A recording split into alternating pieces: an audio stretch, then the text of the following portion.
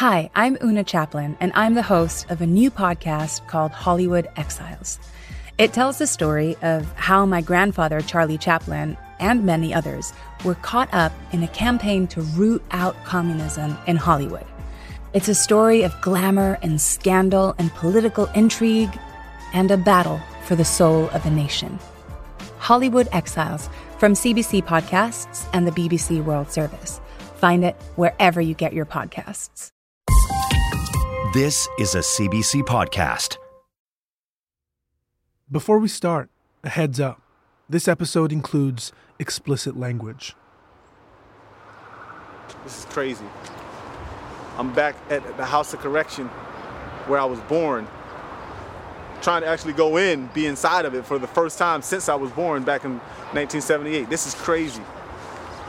I'm excited. Like I probably shouldn't be excited to go to prison. I'm excited to go inside. Mike Africa Jr. is touring the Philadelphia jail where his mother, Debbie, was held during the trial of the Move 9. She was taken here after the raid in 1978, along with the others.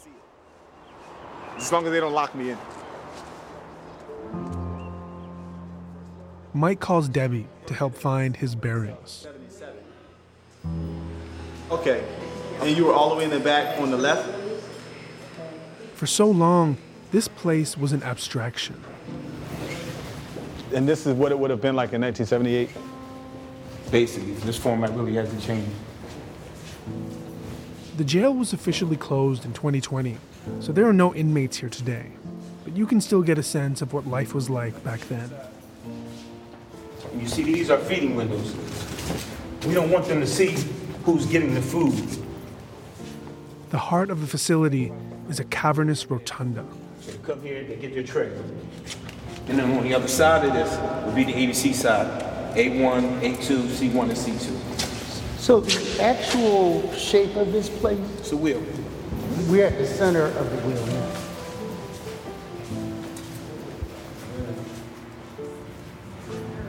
Just knowing all of that history is here.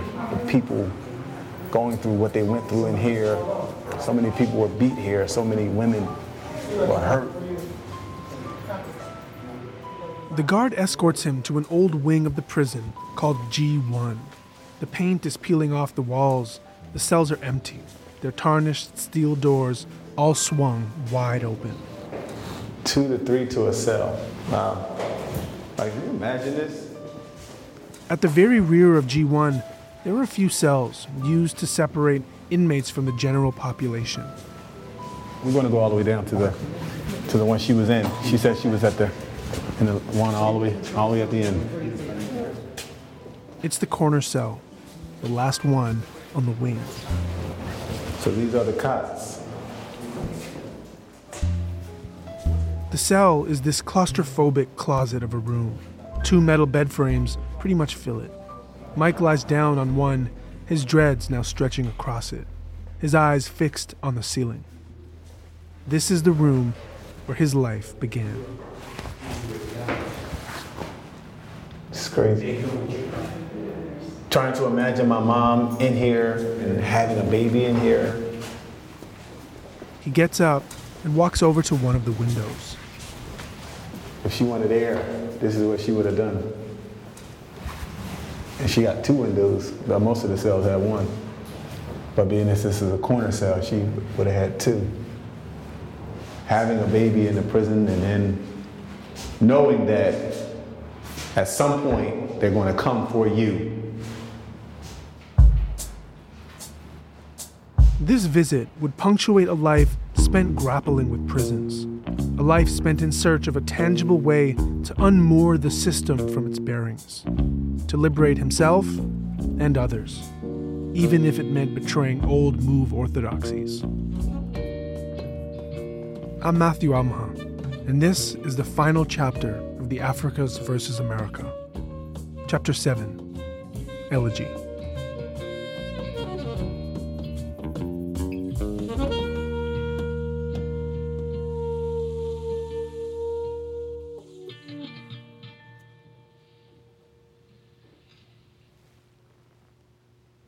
I don't remember the first time I learned that I was born in prison.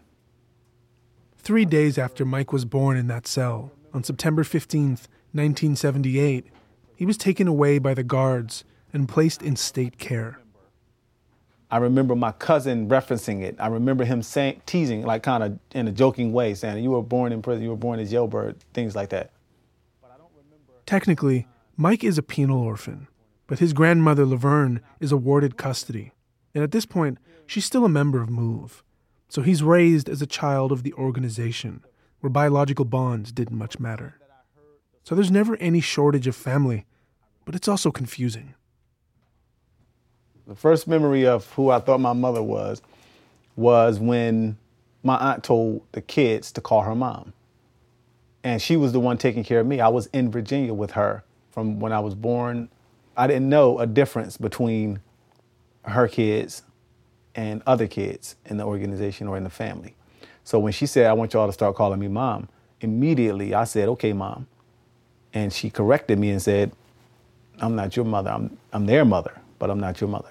So that kind of threw me into this kind of personal investigation, like, who is my mother then? Mike thought his mother could have been Birdie's mom, Rhonda, because of the way she loved on him. I have a picture of her holding me and laugh. I got this biggest smile and laughing on my face. Being a community kid, you're with different people. But, some of them was more affectionate than others. I didn't ask anyone immediately because I was too ashamed that I didn't know. But later I asked, what was the relationship? I found out who my actual mother was on a prison trip. And my grandmother took me to see her at Muncie State Prison. Mike was about 5 years old. I remember the look, the seeing her for the first time. I remember her coming out of that room while we were sitting in the waiting room. When you go to the prison and you're at the prison, you see the different people coming out of the prison into the visiting room. I remember looking at them thinking, that's not her. And then when she came out, I remember thinking, I hope that's her. I hope that's her. Because the way she looked. And then I think one of my aunts said, "There go Debbie, there go your mother." And it was like, I already kind of felt it, but I was locked on her. My eyes were locked on her. So it was just like, when they said, "That's there go your mother," it was like, okay, cool,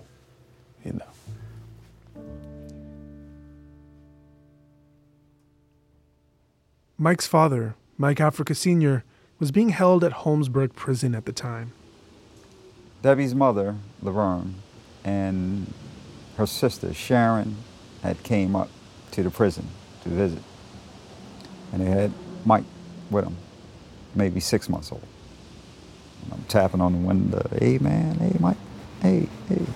And he was just looking, It was 3 years before they saw one another again. I was glad to see him. And then the next year, again, Laverne had brought him up. And this time we had a talk. And I asked him what his name was. I said, "You know what my name is?" He said, "Yeah, Michael." I said, "You know why we have the same name?" And he said, "Why?" I said, "Because you're my son." And he gave me a big hug, and he asked me, "Can you sneak home with us?" And he said, I can't come home with, and I said, "Why not?" I said, we walk right in the door, and when we leave, we're gonna walk out the door. Why can't you just walk out when we walk out? And he said, I can't. And he changed the subject and we started talking about other stuff. And I hugged him and he hugged me, and I don't know if he was crying, but I think he might have been. My dad don't really show emotions like that, Yeah. Yep. It was hard going back that day. But Mike has always been very loyal man, loyal son. Even after Mike learned who his parents were, where they were, he didn't fully comprehend why his parents were incarcerated until he was a teenager.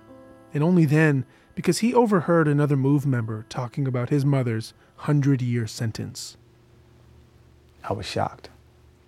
And I think that's when I first started it started to kind of set into me what was really going on.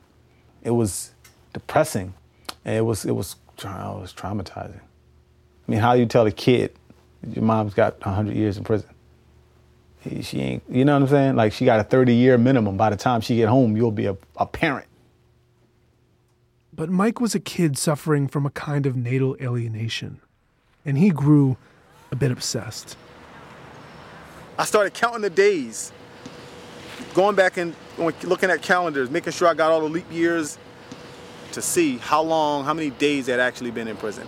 I started looking for pictures of them together, because they got together when they were real young. I mean, they went to prison when they were 21 and 22. So there weren't even a lot of even pictures of them where they were just together. I don't have any pictures of my dad doing anything or in street clothes. So it was like, that's the kind of stuff that all came to my mind. Like, the time when I need them, I don't have them. By the time they actually come out, if they do, I won't need them. Like, the things that I need them to help me with, the people that I need them to protect me from, I need them now, and they're not here. On the day of the bombing, Mike was living just a few miles away from Osage Avenue at his grandmother Laverne's house. He was 6 years old, and he says he first heard of the bombing from neighborhood kids. Yep. Looking right over there, you can see the smoke looking that way. You can see all the smoke. It looked like the whole sky was black. He remembers his aunts huddled around the television. They were sitting there watching the news, watching it happen on the news, crying. In the wake of the bombing, Mike was forced to grow up quickly. Both of his parents in prison, the specter of the authorities, including former Mayor Wilson Goode, constantly hanging over him. I remember it always felt like things were going to get bad. I always remember feeling uncomfortable. There was always this looming feeling of danger all the time.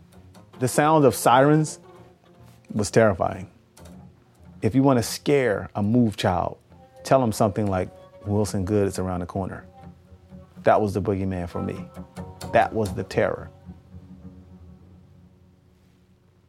And that terror he suffered from in his childhood, he turned it into purpose. I wasn't a kid. I was a full-grown revolutionary, bro. Like, I wasn't even playing. Like, we ready to change the world, motherfucker. Like, it is no time to be playing no games. It's too much work to do. MOVE founder John Africa was among the 11 people killed in the bombing on Osage Avenue. And once he was gone, the organization would never really be the same. With so many founding members now dead or in prison, MOVE assumed a quieter presence, at least for a time. The lone adult survivor of the bombing, Ramona Africa, served 7 years in prison for conspiracy to riot. But once she was released in 1992, she began canvassing the country as a representative of MOVE, and she took Mike Jr. with her. They visited campuses like Harvard and UCLA, talking about John Africa, the MOVE lifestyle, the story of the bombing, but also what they considered to be the false imprisonment of the MOVE 9. Mike was only 14 years old when they first started out, but for a kid with little formal education, these speaking tours were like an unofficial grad school program. She would take me to these meetings, and sometimes the people would ask questions. What do you think about that? And I would be like, I don't know what you're talking about, dude. I don't know anything about a forensics, this, that, and the other. I don't know what you're talking about. Mike began gaining confidence, learning, speaking up. So much so that eventually Ramona entrusted him as her stand-in. Okay, yeah, so then maybe she couldn't make a meeting, and she sent me. And that just kind of escalated. As the years went on, Mike began accumulating relevant evidence from the MOVE 9 case. Hundreds of boxes full of old tapes and records, transcripts from the trial, as well as police witness statements. a treasure hunt for any morsel of information or evidence that might help exonerate his family. They'd then share what they found with the Move 9, visiting whomever they could get prison access to. Mike found the work addicting. And I remember the person helping with it, and he would say, read every document. It doesn't matter if you have to read the entire Philadelphia Sunday paper to find that one line. Anything that somebody might say about Move, read it. Look for the needle in the haystack. Find it. And if you can't find it in this paper, find it in another paper. I wound up doing that stuff for over 25 years. Never give up, right? We worked on that case looking for that needle in the haystack.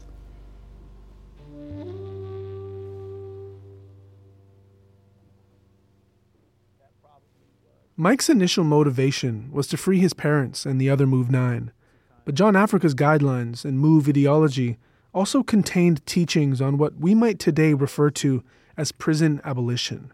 And for Mike, growing up in West Philly, the folly of mass incarceration was all around him. The fact that both prisons and the police had emanated out of chattel slavery was not lost on him. These connections he was making would only deepen his commitment to free his parents. Over the next couple of decades, he'd build a mountain of evidence in the Move 9 case. But the city didn't seem much interested in hearing it. So, as second-generation Move, maybe it was time for some fresh ideas.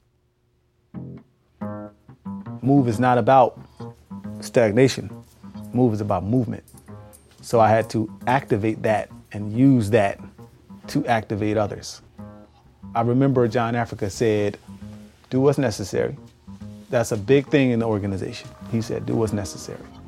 Anybody that wants to help us do what we're doing, we welcome them. Anybody. These fresh ideas included a departure from what some had considered to be Move's conventional wisdom. Doing what was necessary, as John Africa had said, demanded that Mike use all tools available to him, even if it meant using the system itself. And I called meetings in the organization. What's our strategy? And I took different investigators to the prisons to see the people so that they could talk to them. How do we approach this situation? Are we going to go the legal court route, or are we going to go the parole route? Are we going to go litigation? Are we going to go civil? What are we going to do? I found different lawyers found me, and we talked about it and we strategized about it and we went to those prisons.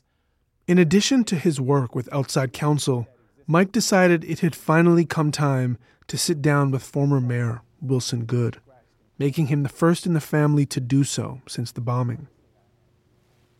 And it was the hardest thing I ever had to do in my life. The absolute, without question, the hardest thing that I ever had to do in my life.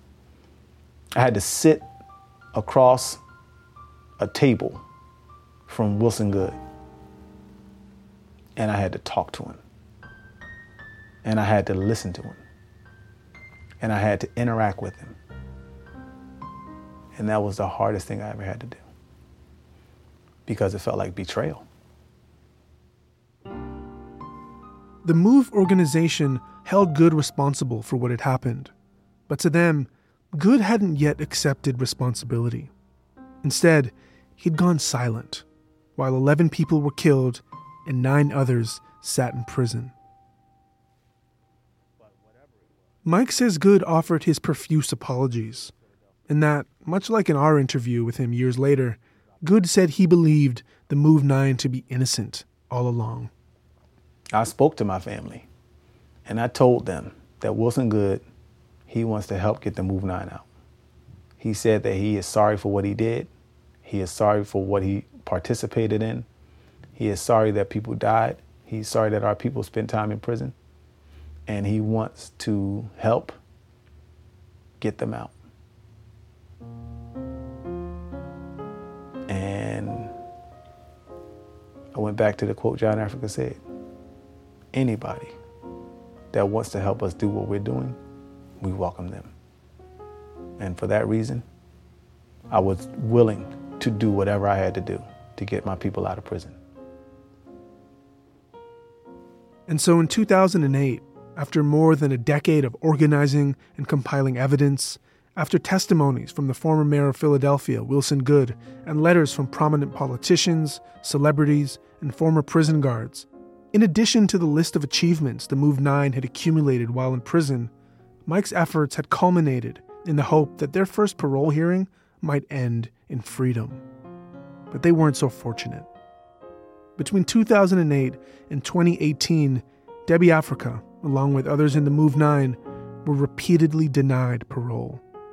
Every time, every denial was devastating to Mike Jr. When I was a young kid, I've been waiting for them to come home all my life, right? So when I was a young kid, I used to, when they would go court cases and all that kind of stuff, I would always be hopeful. I used to think damn, maybe they'll come home and I'll have a little brother or sister or something. I would always get let down. There was a time when I thought that they will possibly come out feet first. By 2018, Debbie had been denied parole 8 times in total.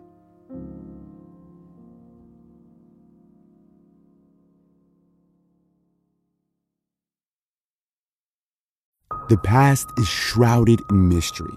To understand it, you have to get up close.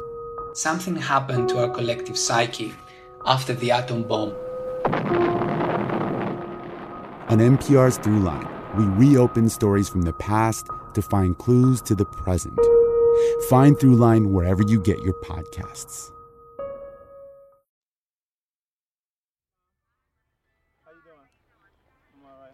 In the late spring of 2018, Mike and his wife Robin are at a public park with the family when they get a phone call. It's Debbie, and she's a month and a half shy of her 40th year in prison. Oh, Debbie coming home! Robin leans in closely and hands the phone to Mike. He's sitting on a park bench beside his eldest son, who's squeezing his dad tightly around the waist. Debbie's finally been granted parole. Mike is joy-struck. All right. My name is Debbie Africa, and as you know... Just a few days later, Mike and Debbie call a press conference. Most of you might know that I've been in prison almost 40 years. Mike and Debbie are seated together at a table, both in T-shirts bearing the photo of Delbert, taken in the moments before his beating at the hands of police. The local media is here too. You can see all the microphones just in front of them on the table. Mike's holding his young daughter Aaliyah on his lap. I was released on Saturday, and I still don't think I've actually caught up with my emotions on how happy it makes me feel, seeing my family and being, I should say, united with my son, because I've never been with him. I had him in my prison cell when I was in the House of Correction, and this is the first time we've ever been together in all those years. Behind them are 9 photographs. Photos of the Move 9, including Mike's father, Mike Sr. And although if I felt, excited and overwhelmed and happy to see everybody that came up to pick me up on Saturday, I still felt incomplete. It shouldn't have been the fact that I left prison and my sisters Janine and Janet didn't, because, we came in on the same charges, but when it came time to get out of prison, they didn't do that the same. And so it's still a bittersweet victory for me. As for Mike Jr., he's also clear that the work has only just started. The fight don't stop just because one person is getting out. We got a whole lot of other people to get out too. So Janet and Janine, Eddie, Del, Chuck, here we come. And of course, after all these years, can't forget about my dad. Ever tell you my dad is my best friend? Really. Like, how people say that and they be like, oh, my dad's my hero and all that shit. Well, my dad, with me, ever since I was a kid, we've been bonded ever since. Ever since. He's been my best friend ever since.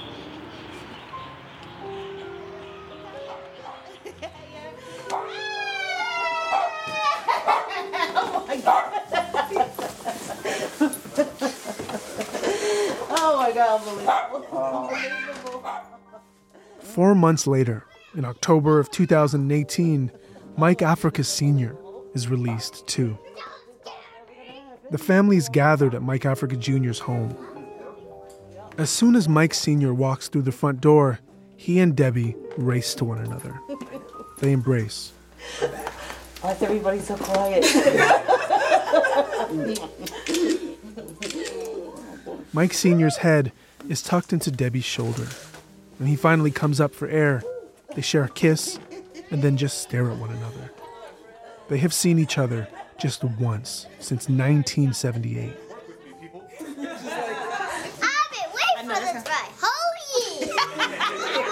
She said that on the way out. You know how many years I waited? Longtime Philadelphia reporter Lynn Washington said to me that Debbie and Mike Sr. had a Shakespearean love story. And when I tell that to Mike Jr., I'm telling you, listen, let me tell y'all something about that love. Fuck Bonnie and Clyde. Wait, Bonnie, what's that motherfucker's name? Romeo and who? Fuck them. That love that my parents got is something on another fucking level. My dad loves my mom, and that shit is magical. I ain't never seen anything like it. 6 months after Mike Sr.'s release, in April 2019, he and Debbie were married in a ceremony just outside of Philadelphia. This is not just a reunion for us. This is also a stand that we're taking to try to work to get the other people out too. So that's constantly on our minds because Eddie has kids that he needs to feel this same thing from, and so does the other people. So everybody has family. And over the course of the next few years, the floodgates would open. First came Janine and Janet Africa, who were granted parole a year after Debbie in May of 2019. And 1 month after them, out came Eddie Africa. This is something else. Yes, indeed. Delbert Africa followed. He's greeted outside the gates of the state prison by a large welcome party that includes his daughter, Yvonne, and MOVE veteran, Pam Africa. Wonderful. I'm so glad to breathe that air. Yeah. Breathe that air. Breathe that air. Yeah, it feels good. In some ways, Delbert Africa has been frozen in time, with his arms stretched to the sky as the police beat him unconscious. But he's so much more than what was done to him. He's been described to me as the embodiment of everything MOVE stood for. Incorruptible, unbowed, physically strong, and a natural leader. As John Africa receded from public view, it was Delbert who was subject to so much of the media scrutiny concentrated on the group. He was who led the organization through their porch speech in 1976, and he was on the front lines of most clashes with police. More than any other of the MOVE 9, it was Delbert who carried the passage of time on his face. Oh, I'm crying. Me and you both. Oh, wow. How beautiful is this? He still had the energy and commitment all the same, but this was an older man, clearly weathered by his experience in prison. His latter years were marked by visits to the prison infirmary. One of the nurses always used to come in there. She called herself being nasty, right? But she said, anybody kicking? And I'd be saying, hell yeah, I'm kicking. I'm kicking like a mug. All right. Del was a survivor. Delisha Africa was his daughter, and he watched from prison as the state bombed her home and left her to die in the ensuing fire. He would also serve more than 6 years in solitary confinement for refusing to cut his dreadlocks. 41 years stronger in the faith of John Africa. That's right. Delbert beats his chest as his welcome party hands him a sign with the words "Long live John Africa" scrawled across it. He then wipes his tears with a napkin. I like that. I love that. Yeah, come on. I love That's that. right. I love That's that. right. There you go. I love that. Long live John Africa. I love that. That's right. Yes. Delbert then describes his final moments in prison. I was telling them brothers that were notorious inside Dallas prison, Khan Ali, Hop, they came by. We hugged, we had a meeting, and it was beautiful, you know. They came by and told me how much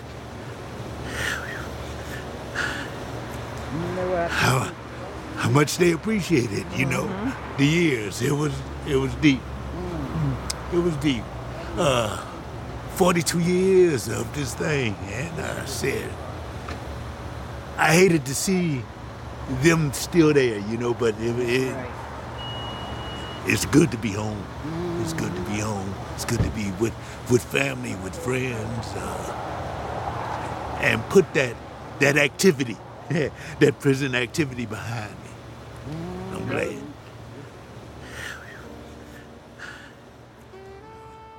Delbert had plans for what this next phase of his life was supposed to look like. This was supposed to be a new beginning, but also a continuation of the work Mike Africa Jr. had committed himself to. I told Chaplain Hulk, I said, I'll be back to free somebody else. That's right. All That's right, right. all right. That's right. Oh, man. Back in Philadelphia, Delbert is standing on a sidewalk with Janine and Janet wrapped in each of his arms. They pull their faces back, meet eyes, and laugh, then hug again, their cheeks touching.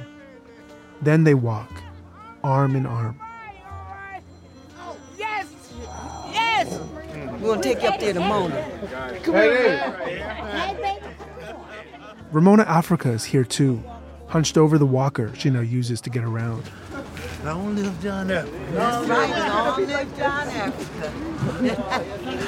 It's been a battle. That's right. It's been a battle. Come on, On the move, girl. On the move. On the move. On the move. The Move 9 spent decades of collective time in solitary confinement. Members say they were offered reduced sentences if only they would agree to disavow John Africa. But they exited prison all those decades later, just as committed to the man they called the coordinator as when they went in. All right, Brad. All right now. All right now. On the move. Power to the people. That's right. Power to the people. What's the call? Free them all. What's the call? Free them all. What's the call? Free them all. Yeah. Long live revolution! Long live revolution! It was a happy moment, but it wasn't a happily ever after for the Move family. In so many ways, the release of the Move 9 was marked in the media as a story of resilience, a testament to progress and hope. For me, this framing has always felt like an evasion, a way of deodorizing the more complicated reality of their return, the reality of the price of freedom.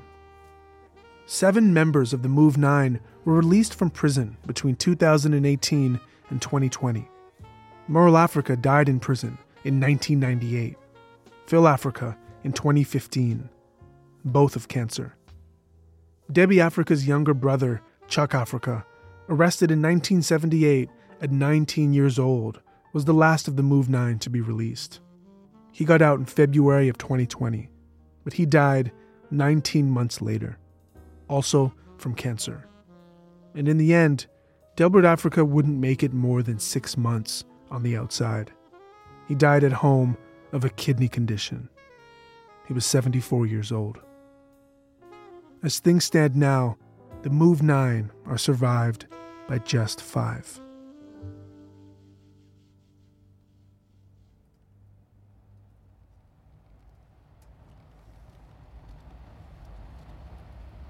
Mike Africa Jr. and I have been making our way around West Philadelphia all day, from John Africa's childhood home to Mike's grandmother's house. But we're now on Kingsessing Street, and we've just passed by a sprawling property with twin 3-story houses in this leafy residential neighborhood. Oh man, I mean, we can go back there. We can go back. Let me just get myself together. It took a minute. Oh man. This is where the surviving family relocated following the bombing of Osage, and where a number of its members still live.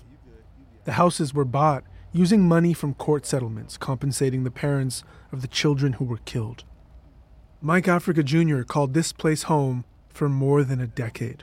It's the longest he lived in any one place as a youngster. This shit looks scary to me now. Like traumatized. I never come back here. Never come back here?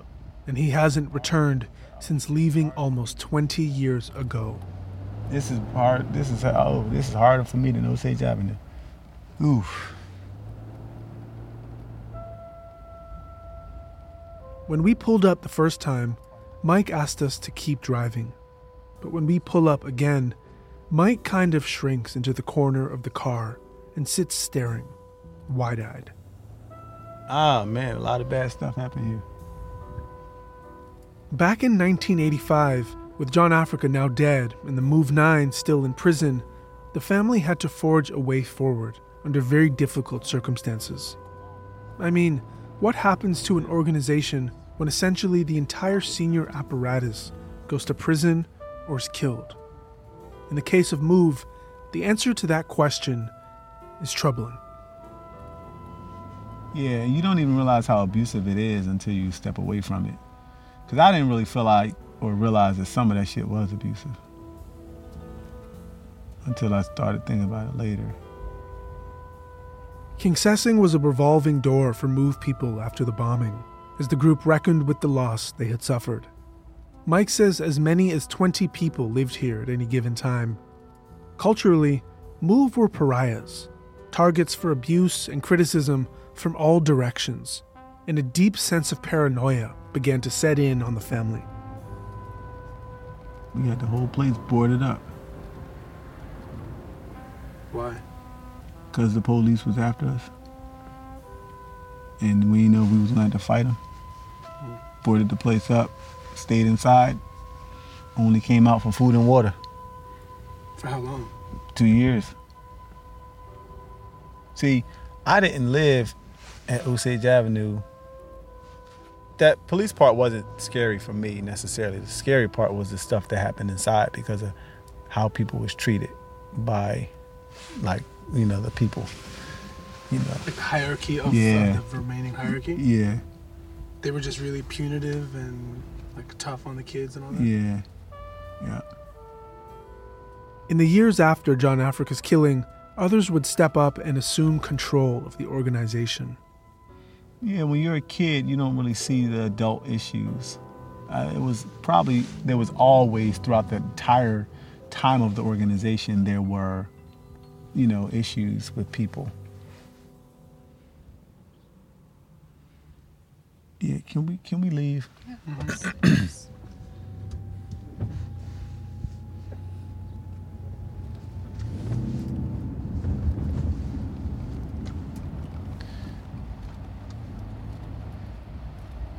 Mike resists precise details of exactly what happened in the Kingsessing house, at least on the record. But others have gone on the record. In 2021, a number of second-generation members of the family, including Mike Africa Jr.'s own sister, went public with allegations of abuse, ranging from physical intimidation, psychological control, and sexual abuse, forcing children as young as 13 years old into marriage and procreation. As far as we've been able to learn to date, there's been no formal investigation into these allegations, and no charges have been laid.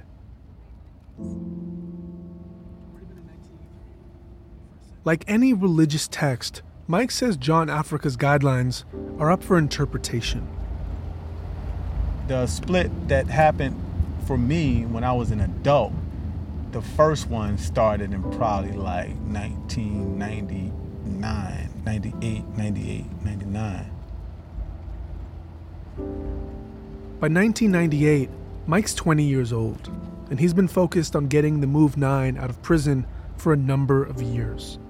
But he feels as though, for the folks that had assumed leadership of the organization, getting their people out of prison was no longer their main concern. That divide only grew. And the second one was bigger, and it was started in 2017. Something like that. That bigger one was Mike's decision to use lawyers and official channels to free the Move 9. It was looked at as heresy by some within the family. They would say stuff like, in order to do that, you gotta work with the government, and we don't work with the government. Get a lawyer is working with the system, and we don't fuck with lawyers. As far as Mike was concerned, his people were in prison, and all means needed to be exercised in order to secure their release. Full stop. But these differences in interpretation of John Africa's guidelines gave way to an era of family infighting and maneuvering for power.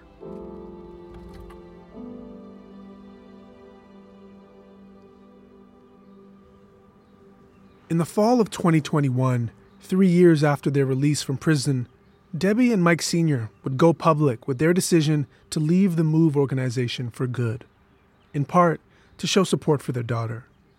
They both took Mike's legal surname, Davis. Mike Sr. even cut his dreadlocks. We'd been hoping to speak with Mike Sr. and Debbie about their relationship with the organization today, but in the end, they opted against it. It's the history. It's them personally. They're trying to, in the words of my dad, move on. How do your parents feel about the new role that you're taking under now? In terms of the whole... Don't ask me about that.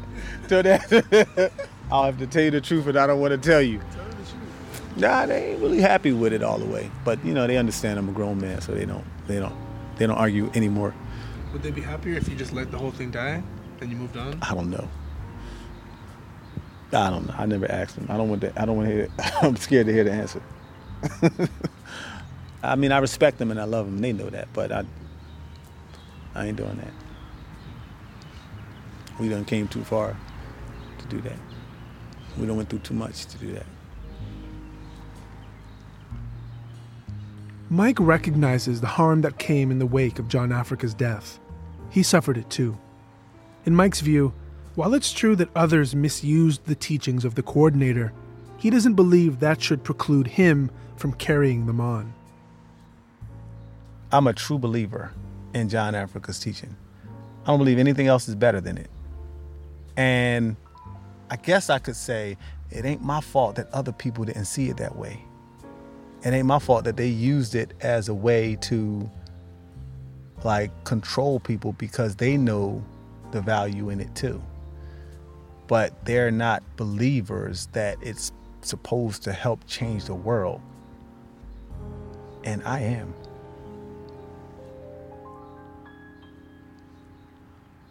After the allegations of abuse were made public, it only opened more questions about what might come next for the Move organization.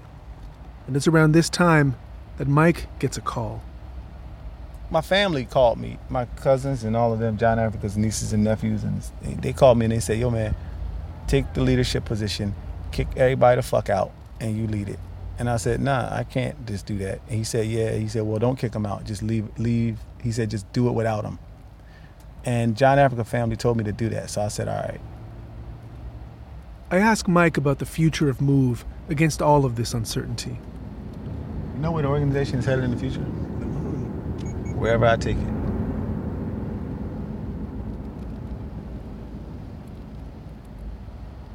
Now I'm trying to think of a title for myself. I'm like, Mike Africa Jr., the minister of what? Nah, it got to be something a little bit more regal than that, don't it? Like, what's up? Mike Africa. After some consideration, Mike lands on the griot.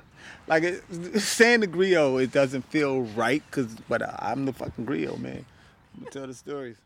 We Google it. Griot, the Move griot. How you spell it? G-I-R-O? G-R-I-O? It ain't no T at the end? It's the T at the end? Oh, fuck that. I ain't doing that. Shit sound French. Is it African? The word isn't African, but the tradition is African. The tradition is African? In West African tradition, the griot is a historian, storyteller, praise singer, poet, or musician. The keeper of the family story. That's all I do is collect knowledge. I know more Move stories than the Move members who lived them. the one who passes the oral history between the generations. And that's no bullshit. See, because I would get the story from Phil, and then I would get the same story from Delbert, and then I get the same story from Chuck, and they never talked to each other about them. So I knew all their vantage points. The griot is the living archive of the people's tradition. God damn, this is me all the way.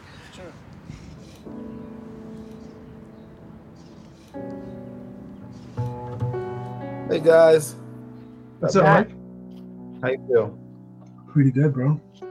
Pardon my lateness. I was downstairs watching a TV show with my kid, and while I fell asleep, they did that. It's now June 2022.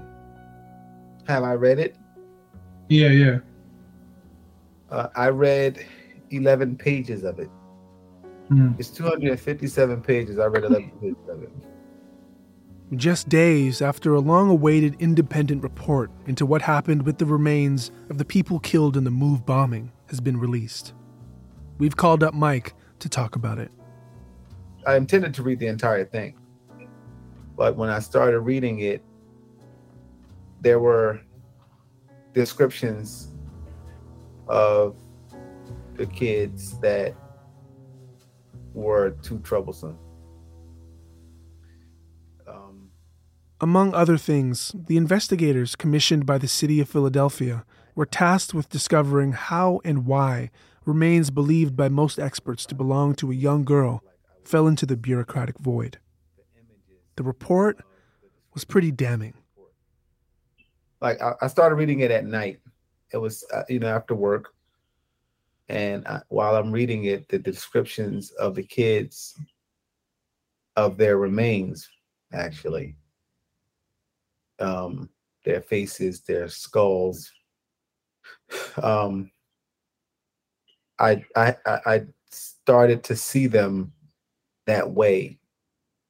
And when I would try to remember what they looked like, I would only see the images of the descriptions in the report. And I started to lose the memory of what they looked like. So I didn't continue to read it. It felt very frightening. I actually had to get pictures of them the way that I remember them. If I didn't have those pictures, I don't know if I would have lost those images forever. I don't know. But I'm very fortunate that I had those pictures. So yeah, I couldn't read the report any further. Yeah. I'm sorry you have to go through this, bro. It's very tough. Yeah, thanks, bro. The release of the report does help to offer some clarity, to legitimize the fact that on many levels, the bungled chain of custody was an institutional failure. But in another sense, the report itself is a continuation of the violence perpetrated on the family. A family that for the more than 3 decades since the bombing has existed not as fully human, but as a case to be studied. A family that has existed under the microscope of the media, the city of Philadelphia, the justice system, and the public, constantly made to relive the trauma of that bombing in an effort to legitimate what was done to them. Report after report after report, study after study, a citywide investigative commission, decades of media intrigue. Still, no city official has ever been held officially responsible for the bombing of the MOVE home. Yesterday too, we didn't do birthdays when we were kids. We didn't have birthdays. We didn't have parties and all that kind of stuff. But recently, when all of this stuff came out, I was looking through some of the records of our history, and I found Tree's birth certificate. And that was the first time I ever knew that Tree and I shared the same birthday. I never knew that before. I asked Mike about his lasting memory of Tree today, and his answer kind of floored me. Her feet. She had nice feet. They were ashy. her feet. Back home in Ethiopia, with my family, a person's feet are recognized as the holiest part of their body. A child kisses the foot of a grandmother in recognition of all she had to carry. The lowest part of our body is made royal. Yeah, all of our feet were ashy, but hers was ashy. Used to put oil on them, cooking oil, not even like the oil you get from the store, but the cooking oil.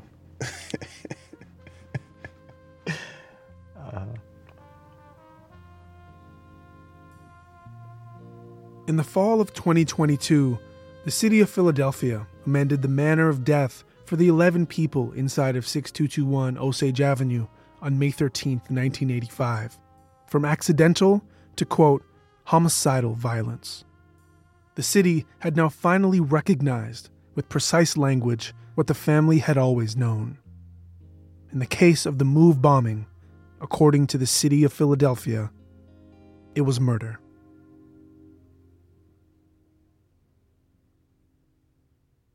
In the winter of 2022, just before Christmas, Mike Jr. and I arranged one final conversation. We talked about his family and laughed about my time in Philly. We talked about the fact Wilson Goode is now the president of a mentorship program for the children of incarcerated parents.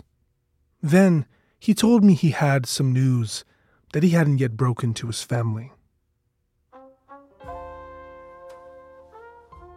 Through her job at the telephone company, Louise, John Africa's big sister, Mike's great aunt, saved enough to move from the bottom to the black upper middle class in Cobbs Creek, where she bought a home, 6221 Osage Avenue. Louise was only 4'11", but she was a powerhouse. Although not a civil rights leader, it was on the shoulders of women like her that movements became possible. And following John Africa's federal trial, she insisted on using her new status to help her little brother. You know, when he comes home from jail, the trial of the century, it's like, you know, don't go back down to this crazy house down here in Powelton where this shit is crazy. Come up to my house. So he's like, nah, I'm going home. I'm going to Pearl Street. And then she insisted that he don't. So he went to her house. And then after a while, she was like, listen, Benny, you got to go. You too wild for me, man. And then at that point, though, he was dug in. He said, I ain't leaving. So in 1983, Louise left instead. And 2 years later, she watched as the city let her home on Osage Avenue burn to the ground, killing her brother, her son, and 9 others. In the wake of the bombing, the city oversaw an effort led by Mayor Wilson Goode to rebuild the 61 homes lost in the fire. But Mike says that Goode made it very clear 6221 would never be returned to Louise, never entrusted into the care of the Move family again. Through eminent domain, the city took her house and they sent her a check for $60,000, which she rejected because she said she wanted her property back and she never cashed it. And even though she never cashed it, the city still continued to send her water bills after May 13th. Louise Leaphart James died in December of 2019. She was 90 years old. And through the final years of her life, that house on Osage was never far out of mind. From her hospital bed, Mike says she would insist. She wanted her house back. And Mike never forgot that. So on that call, 10 days before Christmas, Mike told me that he had finally made good on that promise. He's begun the process of purchasing Louise's old home.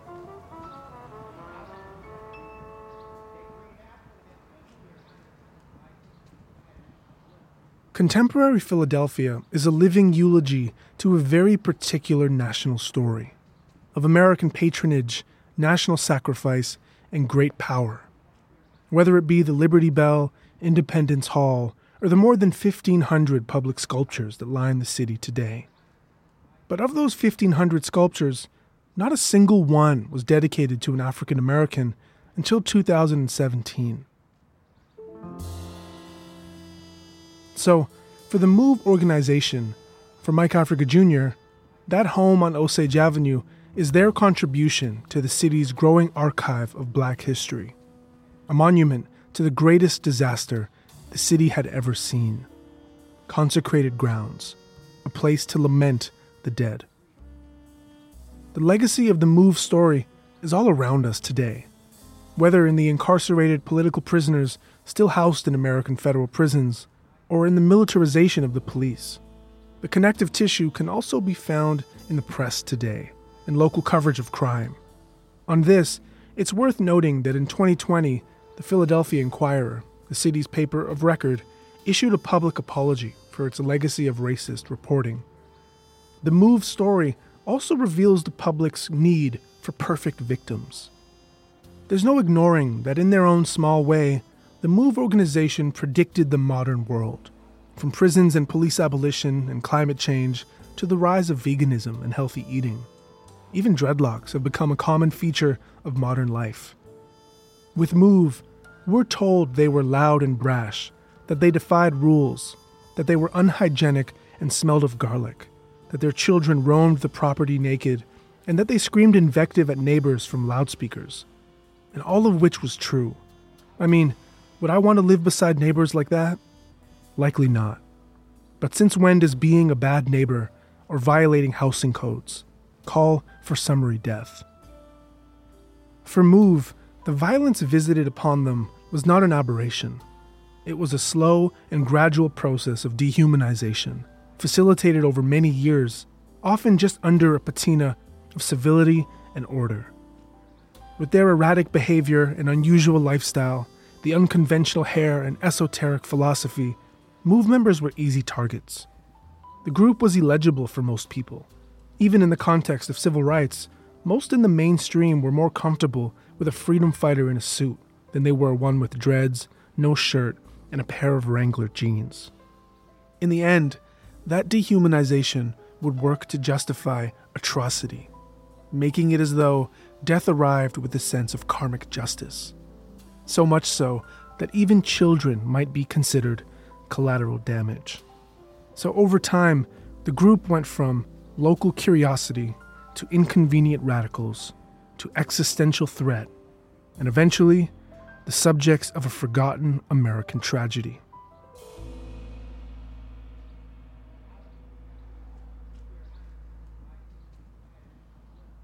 I think some of why MOVE's story has been so thoroughly forgotten is the fact the group cannot be de-radicalized. There is no process by which they can now be incorporated into a neat and tidy story of redemption and national healing. They were, and remain, entirely too radical. These were and are mothers, children, fathers, grandparents, and community members who fell victim to the totalizing nature of state violence.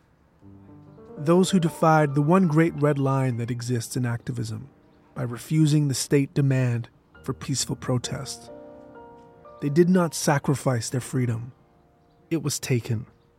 They did not give their lives. Their lives were taken. Does that make them perfect? Absolutely not. But what does perfection have to do with whether or not a person should live or should die, or how they might be remembered? American history is riddled with radicals. The nation was literally founded by them. For me, the MOVE story is a reminder that changemakers are not created equally. There are those who watch and those who engage in struggle. Those who reap the benefits of change and those who pay for it in flesh and in blood. Those who lose children and love and everything they've ever known so that we might one day know something different. As for whether or not it was all worth it, Mike Jr. told us that while he grieves all that was lost, he believes it was necessary. That the price of change, and ultimately the cost of liberation, is often life itself.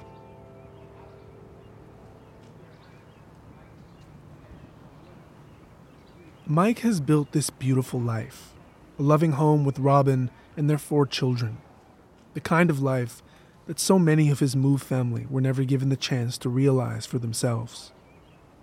Katricia Tree Dotson Africa would have turned 53 years old this year, just a year younger than my own mother. For Mike and I, though we're separated in age by 2 decades and have lived different lives in different countries, there are elements of our story that connect us. From the conditions of the neighborhoods we grew up in, to the fact both of us know what it means to lose people to violence. On this, I wondered if Mike had ever suffered any guilt, as I have, from the fact he survived it all, while so many he loved weren't so lucky. Yeah, that's there. How does that manifest for you? Yeah, I don't think about it, but it's like, I had my favorite people. There are certain people that probably, Delisha specifically, like she was a born leader. How come she didn't make it? Why it couldn't have been her? Like she would have been an amazing spokesperson to explain and talk about and be strong and yeah. I mean, it's in there. It ain't heavy, but it crossed my mind from time to time. Of the 11 people who were killed in the move home in 1985, there remain questions within the family about what became of some of their remains. To this day, there's some suspicion that there may be more yet to uncover. The kind of details that no report or investigation could satisfy.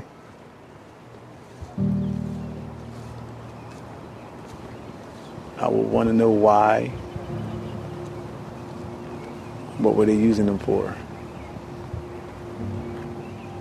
And who else do they have? Because it opens up that whole question. Who else do they have?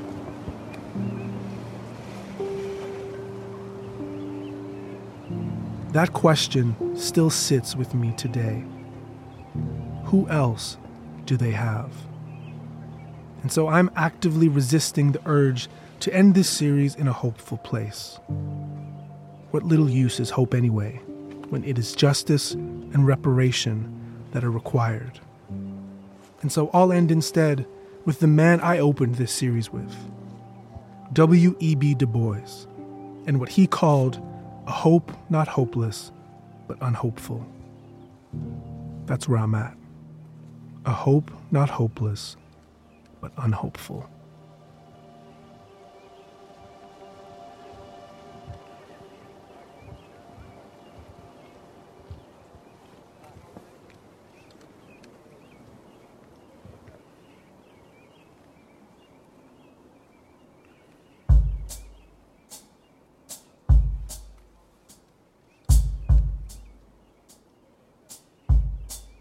You've been listening to the Africa's versus America from CBC Podcasts and Confluential Films. The show is written and produced by me, Matthew Amha, and Jessica Lindsay. Our story editor is Damon Fairless, and our producer is Alina Ghosh. Sound design by Evan Kelly. Emily Cannell is our digital producer. Emily Mathieu is our fact checker. Our senior producer is Willow Smith. Consulting producers for Confluential are Tommy Oliver and Keith Giannette. Our art was designed by Yannick Lowry. Our cross-promo producer is Amanda Cox. Our video producer is Evan Agard. Special thanks to Lynn Washington Jr. and Walt Palmer, and Temple University's City Archive. Special thanks also to Gary Francis, Julia Whitman, Graham McDonald, Leah Simone Bowen, and Esteban Cuevas Gonzalez. Executive producers for CBC Podcasts are Cecil Fernandez and Chris Oak. Tanya Springer is the Senior Manager of Audience. Arif Nurani is the Director, and Leslie Merklinger is the Executive Director of CBC Podcasts. Thanks for listening.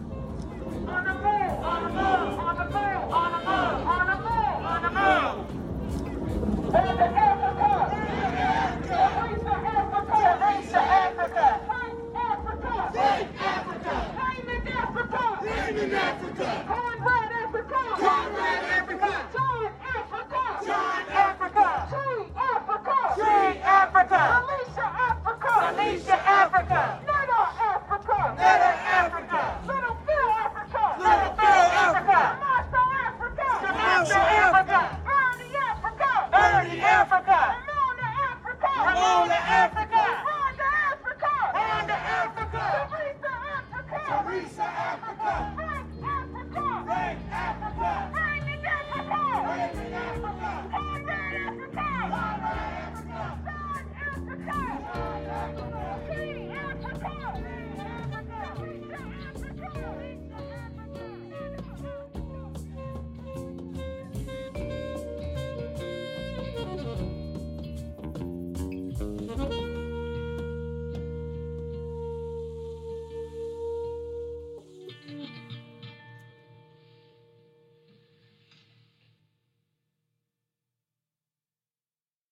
For more CBC podcasts, go to cbc.ca/podcasts.